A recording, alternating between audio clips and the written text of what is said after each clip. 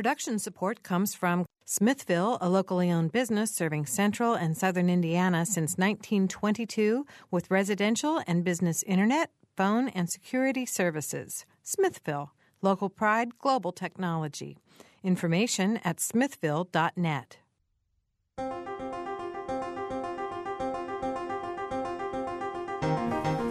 Good afternoon. It is Friday, July 1st, and this is Noon Edition with Sarah Whitmire. I'm Stan Jastrzebski. This week, we're talking about prescription drug abuse in Indiana, and with us in studio are Indiana Drug Enforcement Agent Dennis Wishern, Courtney Stewart from the Indiana Prevention Resource Center, and Centerstone Director of Addictions Linda Grove Paul. Thanks to the three of you for being here today. You, the listener, can join our program by calling us at 812-855-0811 or toll free at 877-285-WFIU. You can also leave a comment on our website, which is wfiu.org/Noon Edition.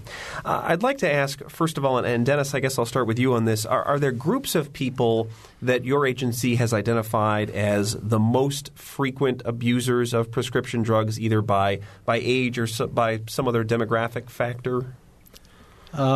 Not really. We mainly focus on the distributors or the people that are, that are actually distributing it out there on the street. However, evidence that I've seen from the Centers of Disease Control and other agencies like that show that it's generally a rural Caucasian drug. A lot of the abuse starts maybe around 20 and can go all the way up to 50 years of age. Linda, Courtney, what do you guys see in terms of people who are the ones who have the most misuse of prescription drugs? From a treatment standpoint, as Dennis said, a lot of folks are white. Rural. I think one of the things that's really interesting is prescription drug abuse is by far the fastest growing form of drug abuse, and that the prevalence is as strong in rural communities as it is in urban communities. Which really makes it pretty different and certainly very much affects a large portion of Indiana. As you said, it is rural. It is white and a lot of females. We really, from a treatment standpoint, we see a lot more women that have problems with prescription drug abuse. What about elderly people? How do they fit into this with prescription drug abuse? How many are just misusing prescriptions? A lot of folks fit into this. I mean, that's part of the issue is availability. Prescription drugs are available for just about anybody at any point in time. You go to the doctors. It's very easy to get prescription drugs. I think we were just talking before the program, actually, anywhere from 10 to 6 times the growth of prescription or opiate drug abuse in the last 15 years. So you're looking to anywhere from 600 to 1,000% increase in the use of opiates in the last 15 years. So it really, every demographic has really been impacted by this. Are there certain substances that tend to be abused more than others? From the research that I've looked at, we find that prescription painkillers, things like hydrocodone, OxyContin, Percocet, are widely abused, more so than things like stimulants, Adderall, Ritalin. So it tends to be the opiate-based painkillers that have been very popular and are increasing in usage. And what do you find about the reaction by the people who are prescribing those sorts of drugs to the fact that they are eventually being misused by whoever the end user is? Are doctors, medical professionals surprised when they hear that this is going on, or do they feel maybe on the other side culpable in some way? It's hard to say. I mean, I think some doctors feel like they're in a bind. They want to treat their patients and make sure that they get pain relief because pain medication is definitely a necessity for many people. On the other hand, they are aware that certain patients are coming in and, with the same complaints or a new complaint that requires a prescription for a pain medication. So it's a difficult spot for doctors to be in. for anyone prescribing. In many ways, it's really a societal issue, too. I mean, just the ease of getting prescriptions. And when you look at pharmaceutical companies, they're continuing to manufacture new drugs. You know, there's an iteration of an iteration of an iteration. And I think doctors are really trying to engage in what they consider to be best practice. But oftentimes in terms of that pain management, and particularly as we live in a society where people are looking for kind of the quick fix, I want something and I want to feel better right away. And unfortunately, part of the reason for the abusability of the opiates is they are so effective and they so quickly affect your brain chemistry, which is part of the reason why that tends to be used more than something else is because it has very addictive properties. So I think it's a question of access and best intentions as far as the prescribers are concerned, but that the consumers then really find a lot of value in the drugs that have been prescribed to them. So in what I was reading, it said that a lot of these drugs were making their way into the market because they were left over in medicine cabinets and things like that. So, exactly. I mean, are doctors prescribing too many? That can be an issue. Doctors might be prescribing too many. It's hard. I think it's difficult for patients and doctors to understand to qualify pain. You know, how much pain are you in? How many pills should I prescribe you at one time? Should you come back and see me before I give you more? And different doctors have different practices. Some doctors may give someone a refill on a pain medication, and another doctor may just give a person 6 pills and say, you know, come see me again. So it's hard to tell well, and I think how much pain someone's in. It really does go back to the fact that it is so potentially addictive, that it is one of those things that is sitting in your medicine cabinet and maybe you used it and you used it exactly as prescribed and you didn't realize, you know, and particularly when you talk about the elderly or, you know, I had a surgery on my thumb and I came home with hydrocodone and that's sitting in my medicine cabinet and I don't realize that maybe that has a street value of $20 a pill in the high school. And just by merit of sitting in the medicine cabinet and having access to something that you would think, well, it's prescribed by a doctor, so that looks pretty harmless. That's not like cocaine or heroin or pot. So that access, you know, definitely is a real issue for a lot of people. I'm sure Dennis can probably comment on that a little bit too. You know, I'll just add to what the lady said is the Journal of Urology had a study in it this past February, and the study disclosed 2/3 of the patients prescribed narcotic painkillers or these opiates we're talking about, and it's the hydrocodones, the oxycodones, and even methadone, which is very, very dangerous if misused. 2/3 of the patients prescribed these drugs had leftover pills after, you know, their pain subsided or their surgery subsided, and then it also said that more than 90% of the patients in the little over 200 study was given no instructions by the doctors or the pharmacists what to do with the unused pills. And the author of the study, Dr. Corey Bates, said because of that he's going to start cutting his prescription amounts in half. And just like Linda said, one of the things DA did with a bunch of great law enforcement partners, we've done these take-back programs, and we were far from the first to do it, but it was for that reason, to get the drugs out of the medicine cabinet that have been sitting there, and everybody knows you don't want to flush them because it gets in our drinking water, and then give them back to law enforcement so we can incinerate them and take that threat away that somebody might go into somebody's house or a young adult might make a bad decision and go to their parents' medicine cabinet and get those drugs. Would you like to see more either regulation on the part of, say, state legislatures in terms of what you can do in Indiana to regulate prescription drugs, or would you like to see something like the American Medical Association come out and tell doctors, look, you need to be more careful about how you're prescribing these drugs because we understand that the end use is not always what you're prescribing it for? Great question. The 2 parts. The state of Indiana just passed a law that should make take-back programs easier, and they're still coming up with the regulations. So you might possibly be able to give your old and unused drugs back to your pharmacist for destruction. but they're still, I believe, developing the regulations. The other ones Linda and Courtney kind of made reference to is there's always been this argument pain's been undertreated in the past, and now maybe it's been treated better to address it. And how do you find that happy medium? I've talked with an addiction doctor who said, a lot of practitioners out there are handing this stuff out way too much because he's dealing with all the pain and misery that he sees from the back end side when they come to him. There's a couple great organizations. There's a whole set of rules by the Federation of State Medical Boards how to treat pain and certain guidelines, urine tests, the INSPECT program, all these ways to kind of gauge yourself if you're in line.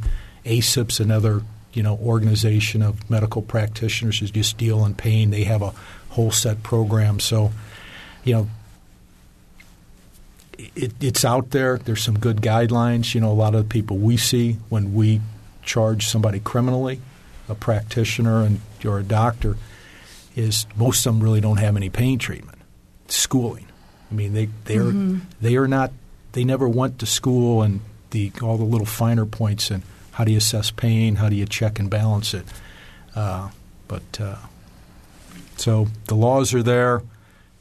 Good question. No, I'm not. Well, it's a tough one. Yeah, and I think there's several things that you brought up. One, I think you should talk a little bit about INSPECT because that is really a very useful tool. And I know from the standpoint of our psychiatrists at least, at Centerstone, we use that really regularly, particularly with our addictions clients. But I think there's some real underutilization of this, and I think this is a great resource for prescribers and for pharmacists. Well, what is INSPECT? Okay, it's if I get it right here, the Indiana Narcotics. Can't remember the acronym. Long story short, it's a computer program where every prescription that's given to a patient in Indiana goes into a computer system.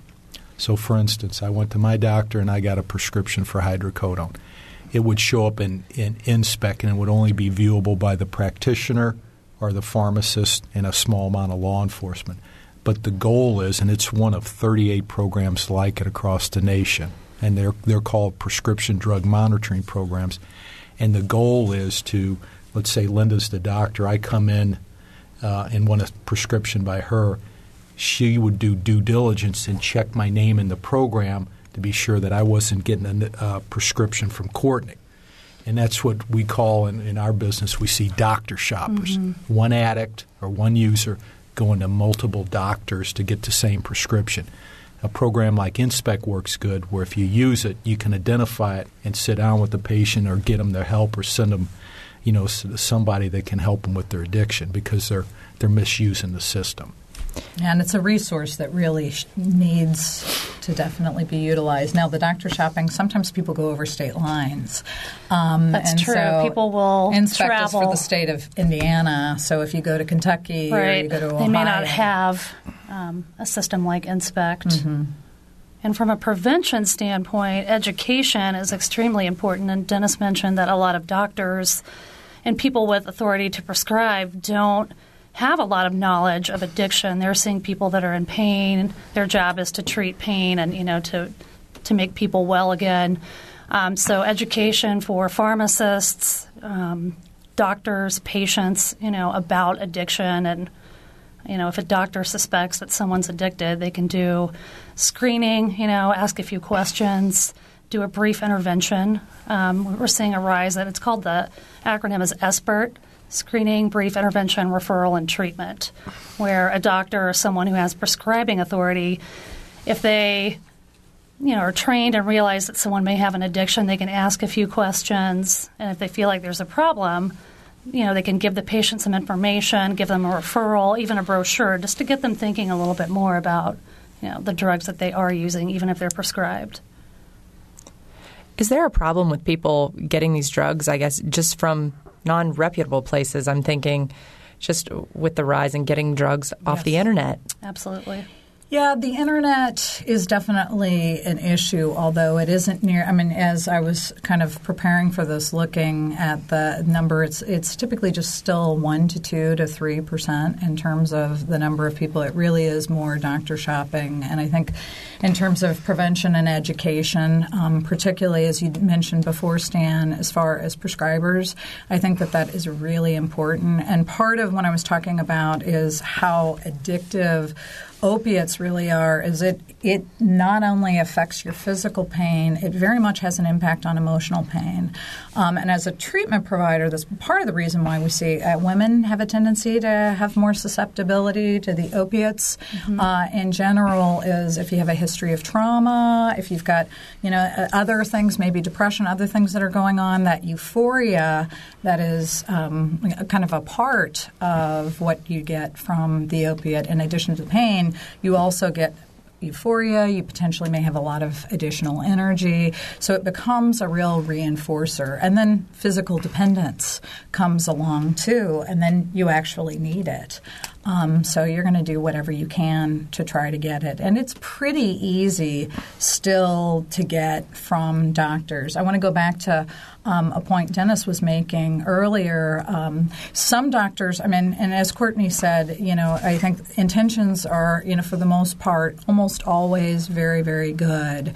But I think recognizing the access and availability to pain meds at this point and the addictability is really critically important for the prescribers. And there are some practices where they have put great pieces in place to say, yes, I'm prescribing you a narcotic drug, but I need for you to sign a contract because if I believe for any reason, maybe prescriptions have gone missing several times, or you've had to get multiple refills, or you've come in multiple times, or you've been on for too long, I'm going to have to urine screen you. And one of the issues really as far as diversion is concerned is a lot of people are going in and they're getting prescription meds and they're not using them for themselves. They may go in and talk about a chronic pain condition that they have that's difficult to verify, like a migraine or perhaps some sort of a back problem, something like that.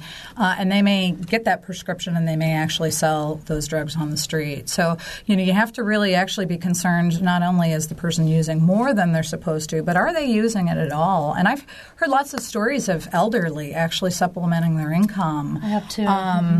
By actually going and getting, pain medication. So sometimes it's the people that you might not suspect. They don't necessarily look like, people who are abusing drugs might not look as, a stereotypical drug abuser. It would seem at that point you'd be getting into the realm of Medicare fraud and things of that nature as well. I want to remind our listeners you can call in at 812-855-0811 or 877-285-9348. You can also go to wfiu.org/Noon Edition, and you can join our conversation online there. I wanted to ask about these unused drugs. What incentive would I have to give the drugs back? I went to the dentist a week ago. I had a root canal. He prescribed me, pain medication. I got 20 tablets. I've used 2. I have 18 unused tablets sitting at home that I'm probably never, ever going to need to use. You might not want to say that on the air. People will come and find you. It's a figure of speech. What incentive do I have to give those back or get rid of them? What would stop me from thinking, well, maybe I'll have pain somewhere in the future, or maybe my wife or my children will have pain, and it'll be good to have this around in that event? I think you hit on a key point right there. That's why there are so many people holding on to prescriptions because, someone pulls a muscle, someone has a dental procedure, someone has a migraine and, mom or dad has a prescription and they're, here, take this, it'll make you feel better. And a lot of this has to do, and we talked about this earlier, the perception of prescription medications as being safe. They're prescribed by a doctor, they're FDA approved, and they're not perceived in the same way you would give someone cocaine or heroin if they had a headache.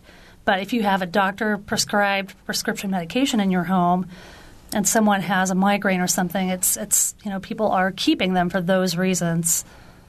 So what can we do to convince people that is an improper course of action and they should be giving them back to agencies like dentists so they can be properly disposed of?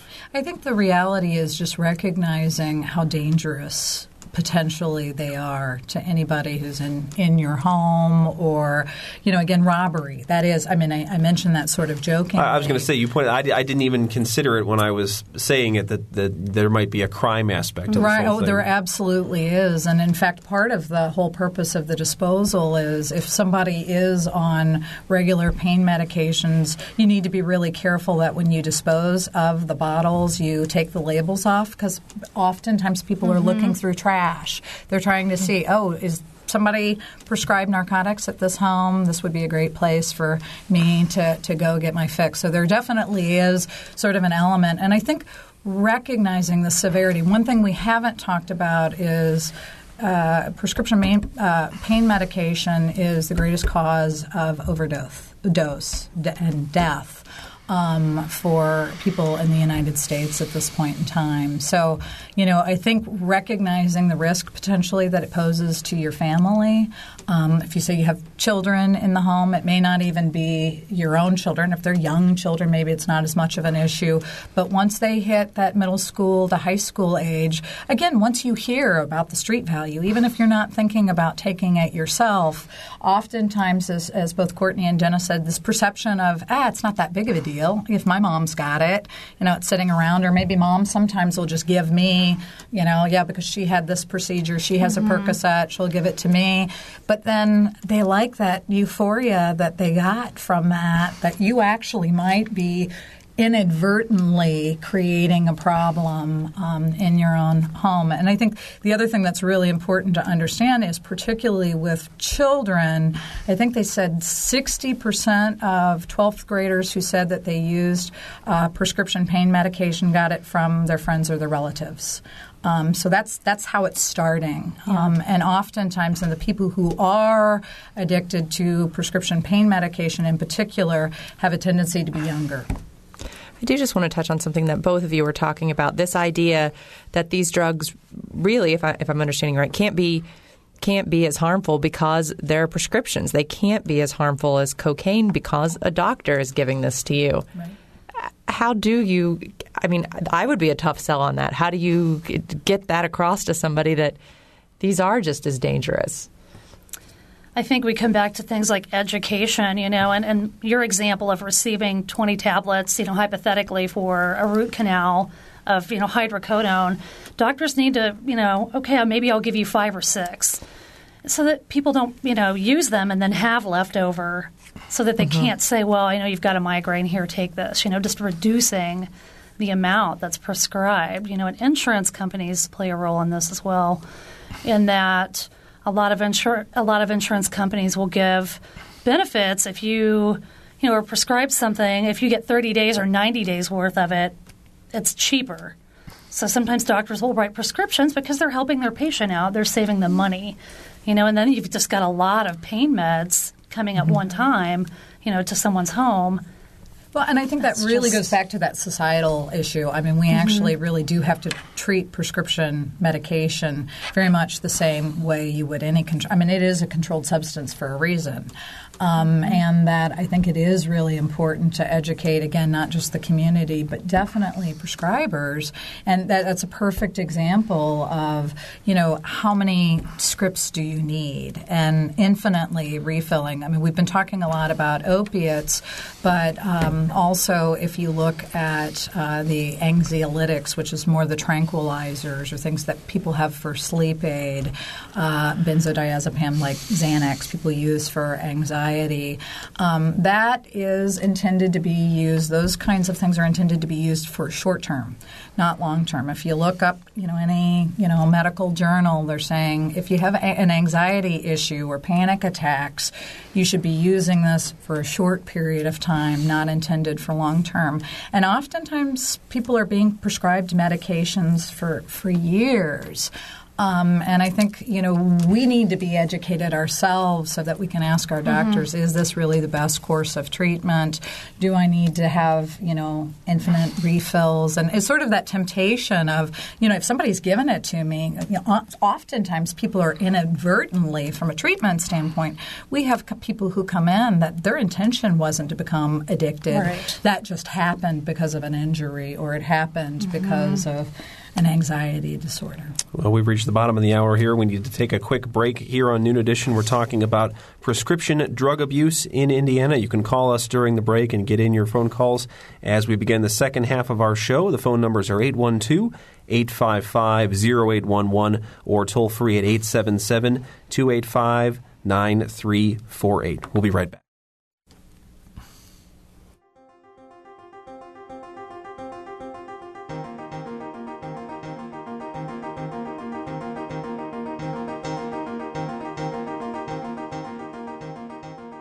This is Noon Edition on WFIU. Production support comes from Smithville. Information at smithville.net. You can take WFIU programs with you by downloading our podcast directly to your computer, iPod, or portable player. Programs like Noon Edition, Ask the Mayor, and Harmonia, or short features like Kinsey Confidential, the Ether Game musical mini-quiz, as well as play and opera reviews are all available on demand. Find out more at WFIU.org. And have you heard WFIU's news features? On Fridays, the WFIU News Team brings you expanded and in-depth reports on topics affecting South Central Indiana. Listen at 11:33 a.m., 11:55 a.m., and 5:45 p.m. to catch that day's feature. They're also archived on our website, WFIU.org.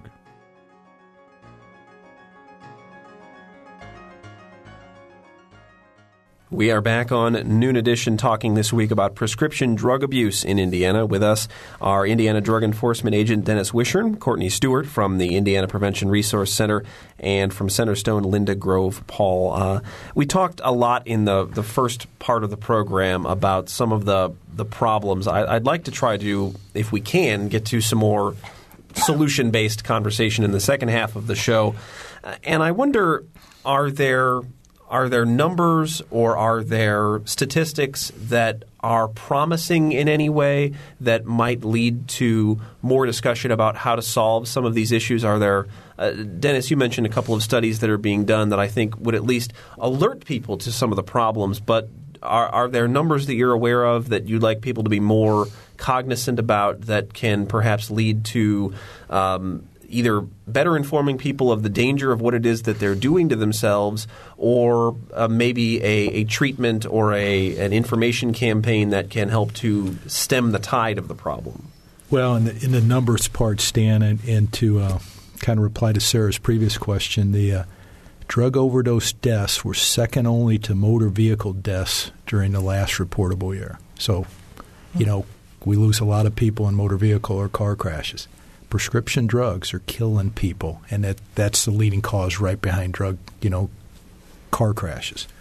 And then lastly, I get a lot of my stats from the Centers for Disease Control down in Atlanta. And one good thing about that organization, it's well written, it's easy to read, and things like that. But the poisoning deaths increased from about 4,000 in 1999 to almost 14,500 in 2007, almost tripled. And like the ladies mentioned, we got to educate and get the information out. Then fight this perception that these things are safer, because they're being misused and killing a lot of young adults and people. And then you combine them with alcohol and the benzodiazepines, and the number even goes up higher.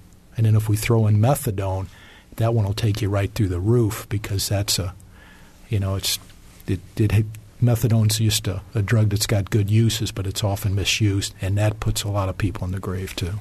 Well, why do you suppose that message seemingly is not getting to people, especially young people? I mean, we were talking with Dan Goldblatt, one of our reporters, in the office just before the show, and he said, yeah, I know a number of people in my high school class who have died from overdoses. And so it's clear, at least to me, that it's hitting home for people, that people know that there are people who have serious problems here and people who have died from this. I wonder why that message is not clear as a bell to more people. I think it's becoming more clear. I think we're reaching a point where we're beginning to really understand the scope of the problem. And I think with awareness comes more education. You know, on our website, we have a section called Keep RX Safe. And we recently had a contest where we had high school kids get involved and they made PSAs, or public service announcements, about the dangers of prescription drugs. So by locally trying to get people aware and involved, efforts are being made, but it's going to take a lot of efforts. So, is it harder to see and I guess catch people who are abusing prescription drugs than it is other drugs like cocaine and other? Possibly. I mean, if you have a prescription and your name's on it and it's legally yours, taking prescription pain medication doesn't look the same as someone who's done a bunch of heroin or done a bunch of cocaine. They might appear to be normally functioning, particularly if they have an addiction and they're able to take several pills a day. So it doesn't look the same. It's not the same physical. And again, just going back to that, it's more socially acceptable because a doctor is prescribing it than it is if you're buying it off the street. So the perception really is a huge issue. And I think going back to talking about prescribers, oftentimes in med schools, they don't do much. Definitely a number of prescribers I know say, no real formal training in addiction. And really understanding that. So I think that's really a huge part of the issue as well. And Courtney was mentioning kind of the screening and brief intervention initiatives. And this idea really is that your doctor, your prescriber, is really the person who is definitely the first defense and the best person to really address this issue with people. And if you talk to them, kind of up front about what some of the concerns are, and going back to your example, Stan, if somebody says to you, look, I'm going to give you, 12. If you take the 3 and you don't need any more, then you should really dispose of it. You'd probably feel differently about it than you would because this is just a norm. It's a norm for all of us, I think. It's just you get a prescription, you leave it in your cabinet. If you need something later or somebody else in the family needs it, then, you have it there. But it's like having cocaine in your cabinets, I guess. And I think that's really probably the best analogy, is recognizing that it really does have a danger, and that upfront education piece is really important from the doctor. Right. And the perception of addiction as a character flaw or a weakness rather than what it actually is, which is a disease. And again, I'll bring up insurance, but if insurance companies would do more on their part to be inclusive about, having recovery and treatment covered, under those plans, people might be more willing to seek help. But, a lot of the times it's very difficult for someone who's in recovery or having an addiction, and they need maybe inpatient treatment. They can't afford it. It's not covered by their insurance. And the other piece I was going to say is oftentimes when people come to us, it's because their disease has progressed to the point that they're involved in the criminal justice system. So that, again, there's a pretty big gap from a little bit of experimentation and prevention to they're really actually involved in the criminal justice system at that point, and have such a significant problem that there are a lot of other, physical and emotional consequences that go along with that. You brought up the idea of getting instruction from your physician when you're prescribed medication, and it occurs to me that my experience, and any time I've been prescribed medication, is just handed a script. I'm told, basically, here's how often you should take it and here's where you can get it filled.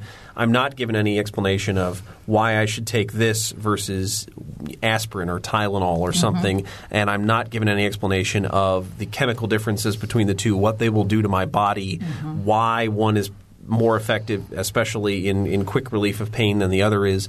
Do we need to institute more rules and regulations on what doctors are required to tell their patients about the chemicals that they are ingesting?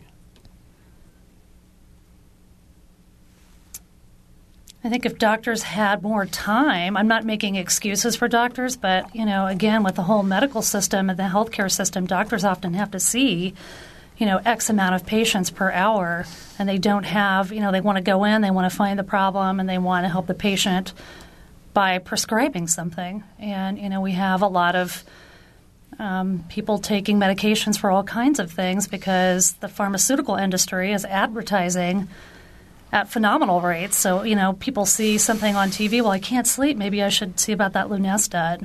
My doctor will give it to me. And, the amount of time between doctor and patient is very limited. It's true. And I think at the same point in time where it's kind of a dangerous, and obviously we're not prescribing, and none of us are saying, trying to have an indictment against doctors. Definitely not. They're in a tough position. Yeah, they are in a tough position. But I do think that level of accountability, as you said, you are if you're prescribing a controlled substance, it is controlled because it is highly addictive and, mood altering, and that there are other potential consequences that may go along with that. And I think people really do need to have access to the information and the education that they need. For example, and physicians are now doing a better job, but just screening. Are they screening their patients to determine whether or not they have a problem with alcoholism, or they actually already maybe have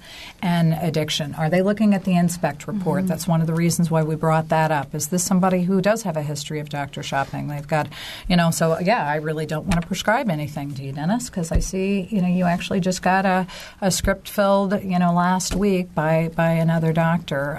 Family history is another, really significant issue. That makes you much more susceptible to having an addiction. And those are things that I'm increasingly seeing on forms. I was with my daughter at a doctor's appointment the other day, and they were asking, the questions about alcohol and drug abuse, and those are really important questions to be asking as well. I want to get to our first phone caller of the afternoon. Drew is on the line from Columbus. Drew, thanks so much for calling in to Noon Edition today. Thank you. I am a pain management physician in Columbus, so I've been listening to your program with a great deal of interest, and I have a few comments you might find helpful. One is this dramatic increase in the abuse of prescription medications over the last 15 years corresponds quite precisely to an effort on the part of the federal government coming out of the 1980s and into the early 1990s. The impression among many policymakers, probably an accurate impression, was that pain was undertreated. And there was a great effort at that time to have physicians become more aware of this, more amenable to treating pain, including the use of potent pain medications. Many physicians were encouraged to overcome their own fear of prescribing opioids, and many of them did do so. Well, this has been an unintended consequence of that. Tell me, Drew, do you think there's been an overreaction in some ways? No, I'm one who still thinks that many people's pain is undertreated. So, we have all sorts of issues in our society and in our practices to balance. But I would say that society in general is more tolerant of substance abuse. We've noted that already. In my practice, precisely because I routinely prescribe exactly the medications you've been speaking of, we use all the tools that you've also mentioned. We use the INSPECT reports. We use urine drug screening. We use a pain psychologist to help us talk to at least some of our patients. And so we're quite prepared to deal with the troubled patients who come our way. People who are most susceptible to this, unless their pain management physicians who aren't practicing good medicine, people who are really vulnerable are very busy primary care physicians and perhaps some surgeons who have many, many other problems to address. And by the time the patient gets around to saying, oh, by the way, doc, can I have a refill on my Vicodin? The visit's just about over. And physicians, especially primary care physicians these days, are underpaid, overworked, over-hassled with regulation and paperwork. It's pretty easy to manipulate some of them. Others are very careful about this, and yet others, particularly in my community, don't manage these medications on a long-term basis, and they send them to people like me who they know are prepared to deal with this. All right, Drew, thanks so much for calling in. That was, I think, a good insight to add to the program, and good to hear absolutely from a medical professional. And Drew brings up, I think, an interesting point that, there are – we talked earlier about the issue of doctor shopping, and we talked about, the responsibility on the part of medical professionals.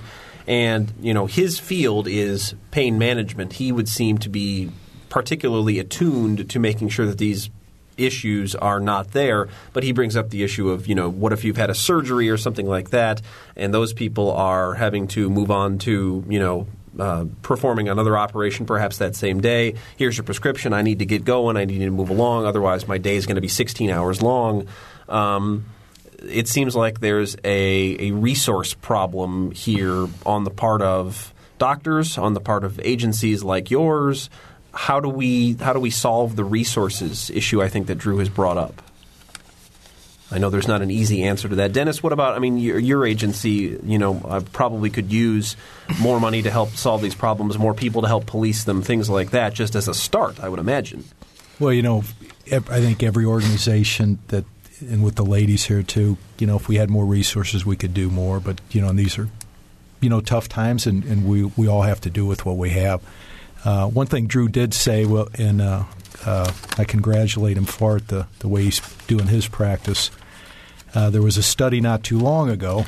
I might sound like the study guy, but it was really the doctors that Drew kind of mentioned were the ones that were getting into trouble. It really isn't the pain people that have actually the training and the specialities, and they do the urine test and the pill counts and the contracts and the inspects and all these good things to prevent. It's I think the study, and I'm trying to find it here, but it's the family practitioners and one other, maybe the cardiologist that just might not have that, and they were the ones getting in trouble with, law enforcement and the medical board for, not prescribing adequately or illegitimate prescribing. Yeah, I really want to applaud Drew because I think that is kind of the exception, and that's not to say that there aren't some really good pain management folks that are out there, because there definitely are. But those tools that he says that they're using, that is pretty unique. And I think when you were talking about what are the solutions, those really are the solutions that you actually really do need to take the steps to manage. And his other point, which was a really important one and something I had been thinking about earlier, was just about, he was talking about the accreditation body. JCAHO is the Joint Accreditation for Community Health Organizations, I believe. But he was saying that about 15 years ago, and he's absolutely right, because I can remember when we were being accredited, they were saying you're under-treating pain, you're under-treating pain, you're under-treating pain. And that really is sort of when there was an explosion of pain treatment at that time. So I think that definitely does correspond. It seems almost, forgive me for saying so, but it seems almost a little unreasonable to think that if you've had a medical procedure where you've been cut open or had something removed, that there's not going to be some sort of pain. Right. Is that so hard a sell to patients that, look, this is not going to be a completely painless thing because we've done something somewhat unnatural to your body, and it needs time to heal. Right. No, I think that's right. And I think what Drew brought up is, I think we've spent so much time on the one side. I really do want to mention pain is legitimate. Pain medication. I second that. There is a legitimate need for pain medication. People that have various diseases or, are dying or giving birth, pain medication has its place. Yes. It absolutely does. And sometimes people who have cancer or chronic pain problems are concerned, I'm going to be addicted. And it's like, no, as long as you take your pain medicine as you're prescribed and that you're asking these questions. So I think it is really important that we're balanced in that. So I agree. I want to get to a comment we have here from Sarah, and she also says that our conversation is focused a lot on pain medications, and she wants to know if we could talk about the widespread misuse of ADHD drugs in Indiana, especially by middle, high school, and college students. Yeah, thoughts on that? I think I have some stats here. Let me look. You can talk about the stats. I can say anecdotally, in terms of the number of people who come in, particularly younger people who are abusing Adderall and Ritalin is definitely great. That is a great problem. And a lot of people, particularly on campus, have a tendency to abuse it. Says it makes them study harder, longer, enhances their performance in tests. Yeah, that's pretty much what I would echo as far as why they're using it. I have some statistics from the Youth Risk Behavior Survey, and according to the 2009, this is their 2009 data, 12.4% of Indiana 9th through 12th graders have used prescription drugs such as Adderall, Ritalin, or Xanax without a doctor's prescription in the last 30 days. So it is a problem in high school students, among high school students, and also among college students as people try to write papers and perform, and they want to be up all night because they have so much to do. Our center does a survey called the Indiana Drug Survey. It's for alcohol, tobacco, and other drugs. And we survey high school 6th through 12th graders. And we have recently started asking the question about Ritalin, Adderall, and Xanax. So hopefully within the next couple of years, we will have trend data to show and, help people recognize what's going on in various communities with those rates of use so they can plan prevention programming and And again, I think there's a lot of education that needs to happen around that, and that oftentimes it is fairly easy to have access to those kinds of medications. And once you have it, and again, you have sort of that feeling that says, oh my gosh, I'm supercharged. Look at all that I can do. There becomes a desire to repeat and kind of continue to chase that. And unfortunately, what ends up happening is you keep needing more to kind of get the same effect. And then your brain chemistry begins to change, too, to the point where you actually really need it to perform the way that you did before. So it's a big vicious circle. So we talk about, sort of just kind of getting into it in the very beginning, but it becomes very reinforcing and physiologically a problem for folks as well. I've been around college kids for I don't know how many years now, and before I came here, I was at a university in Missouri, and I do recall one of my students saying, if you go to the health center and say you're having trouble concentrating, they'll give you a prescription. So I think this is really interesting what you're saying here, and in terms of just the education, clearly, and probably an issue there with having too many kids to see as well. Well, I think there's probably some diversion going on with those drugs as well. My little brother uses Ritalin or Adderall. A lot of younger kids are diagnosed with ADHD.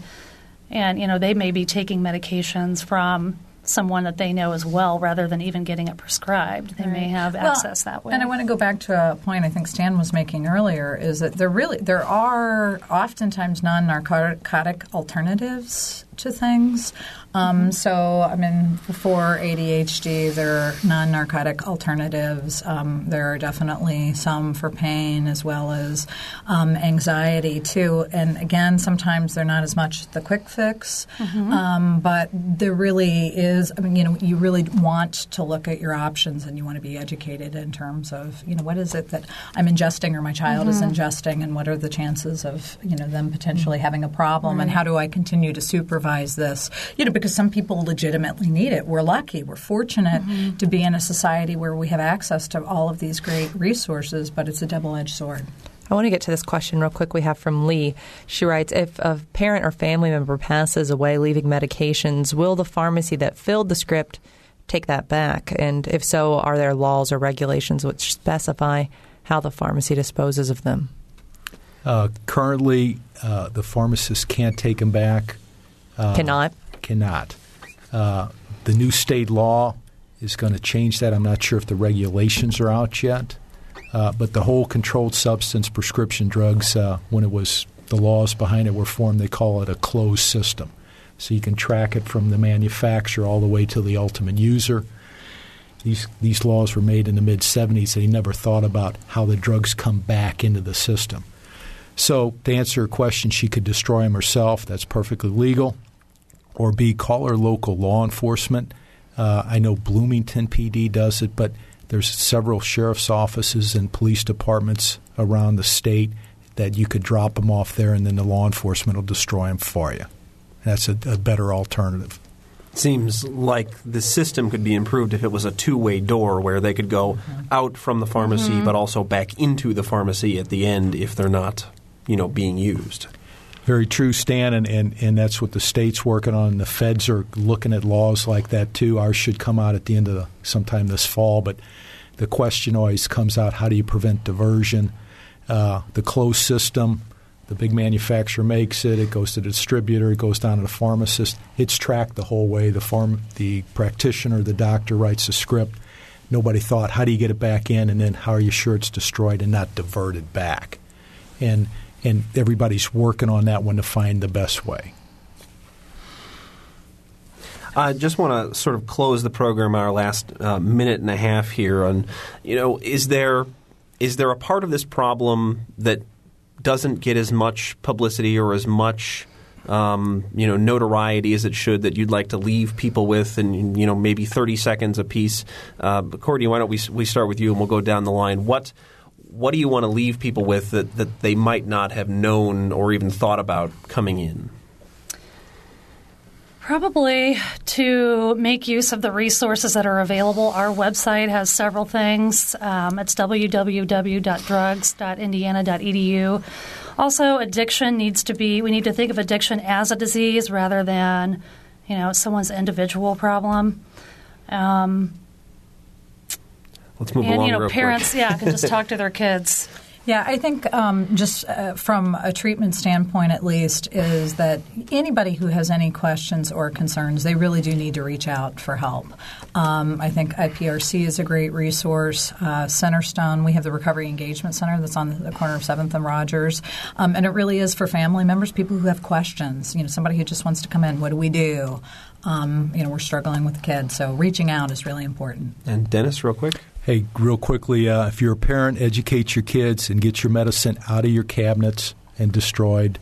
If you're a practitioner, take the necessary training and do all the checks that the leading organizations want you to do, the urine test, the inspect. And then lastly, if you're a young adult thinking about experiment, you have to respect these drugs. They can kill you, and only take these drugs under a doctor's care.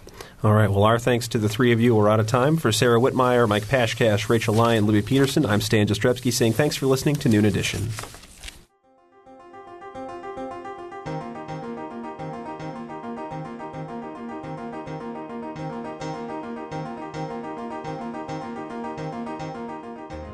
Noon Edition is a production of WFIU and the Herald Times. A podcast of this and other WFIU programs is available at WFIU.org. Production support comes from Smithville, a locally owned business serving central and southern Indiana since 1922 with residential and business internet, voice, and security services. Smithville, local pride, global technology. Information at smithville.net.